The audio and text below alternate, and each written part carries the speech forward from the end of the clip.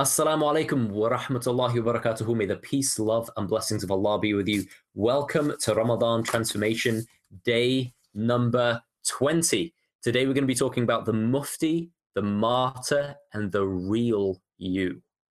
The real you. Before we can talk about the real you, I feel like we need to talk about the Mufti and the Martyr.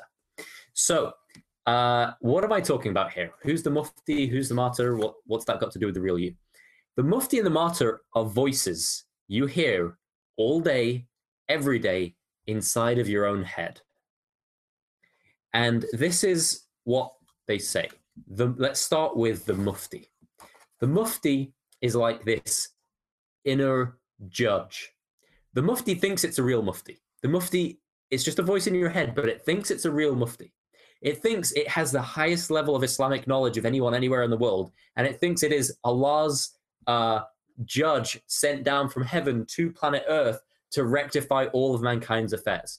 And it goes around doing this. You see people and you're like, her skirt is too short, beard's too long, should have it nice, beard's too, goes around judging everyone and judging yourself. See, this isn't just about how you perceive other people, this is about yourself as well. So the Mufti comes along and it's like, you should be praying, you should be fasting, you should be doing everything perfectly, you should be this, you should be that. Should. And that is what defines the Mufti. So this is really what defines the Mufti. Firstly, the Mufti judges. It judges everyone, most of all you. And it judges in a really negative and harsh way. It makes judgments that only Allah should be making. So the Mufti is actually trying to usurp Allah's place. Allah's the judge, but the Mufti wants to be the judge, the inner Mufti. And the next thing the Mufti does is it blames, because it's not just like objective, positive judging. No, it's harsh judgment and then blaming the person for being so weak, for being so poor, for not being good enough. The Mufti is the part of you that blames you for not being good enough, for not being perfect. All right, as long as the Mufti is in town, yesterday's video about you're perfect just the way you are goes out, accept that you're perfect just the way you are, as long as the Mufti has airtime. And of course, the Mufti is extremely self-righteous. The Mufti thinks that I'm perfect, I'm right about everything and you're wrong. So the Mufti wants to make everybody else bad and wrong. So that's the Mufti. But whenever there's a Mufti, there is going to be the martyr, the victim. The martyr is the victim. And the martyr goes through life because the Mufti is there judging and blaming and judging and blaming. The martyr is the one going, yeah, but I just can't do any better, life is so hard. It's hard being a Muslim. These fasts are so long. It's hard. Everybody's calling us terrorists. And, the martyr is the one, it's like the living martyr. The martyr is not a jihadi. This martyr is a wannabe jihadi. And the modus operandus of the martyr is I can't. So whereas the Mufti is I should, the martyr is, oh, but I can't. And so most people live their lives like this. Most people live their lives like there's the judge saying, you should do this, you should pray Fajr. And then the other part of you, because you don't, is it like, oh, but I can't, and it's so hard, and and so you've got these two opposing forces. One is really harsh and judgmental, and the other is weak and pacifistic, and but I can't, and I guess I'll just let life kill me. But none of those are who you really are.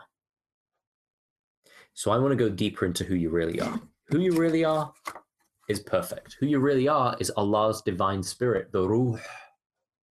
That's who you really are. You are not a human being who has spiritual experiences while fasting and praying.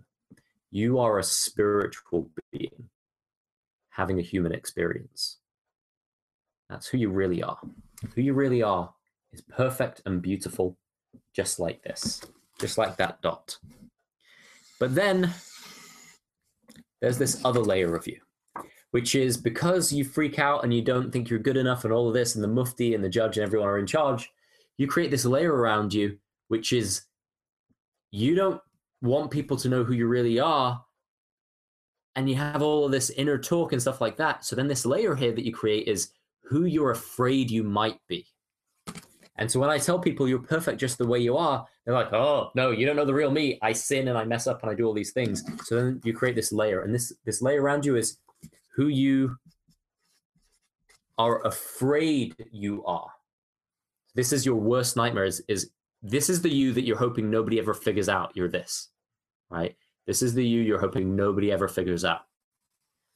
And because you don't want anybody to, because you think that you're messed up and you think that you've sinned and you think that you have all these things, like you forget, لَقَدْ كَرَمْنَا بَنِي آدَمَ, we've ennobled humanity.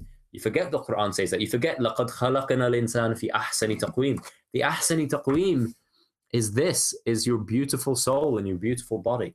But you don't remember that you have this divine element. So you make up all of these things like, oh, I have to, I hope nobody finds out who I am, right? It's like typically when somebody's going to meet a potential partner to get married to, a potential spouse, and people say, well, just be yourself.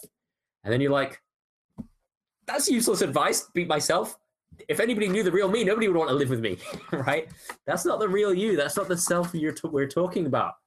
We're talking about this self, the center, and you're talking about who you're afraid you are. But then there's another level, which is who you pretend to be.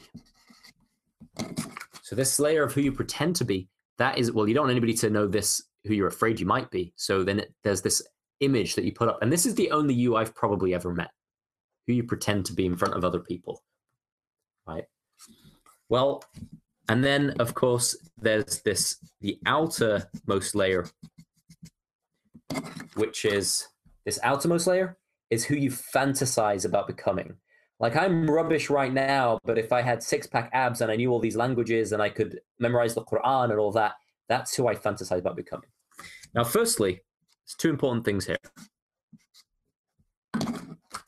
That arrow, all of that arrow, everything contained within that arrow is two things. That arrow is your ego, and it is the idea that you are not good enough, right? The idea that you're not good enough is contained within the arrow. All of these other layers are your fear that you're not good enough, right? Now, the Mufti and the Martyr, it can only exist in this space. That's the space within which the Mufti and the Martyr exist. When you take that away and you get back to the essence of who you really are, when you remember who you are, you remember you have this divine element. You remember that, once a year, Ramadan comes along and all of a sudden, we not only give up doing all these haram things, we give up doing the halal, because it's just Allah's way of proving to us we have this switch and we have this divine quality inside of us whereby we can do all of these amazing things.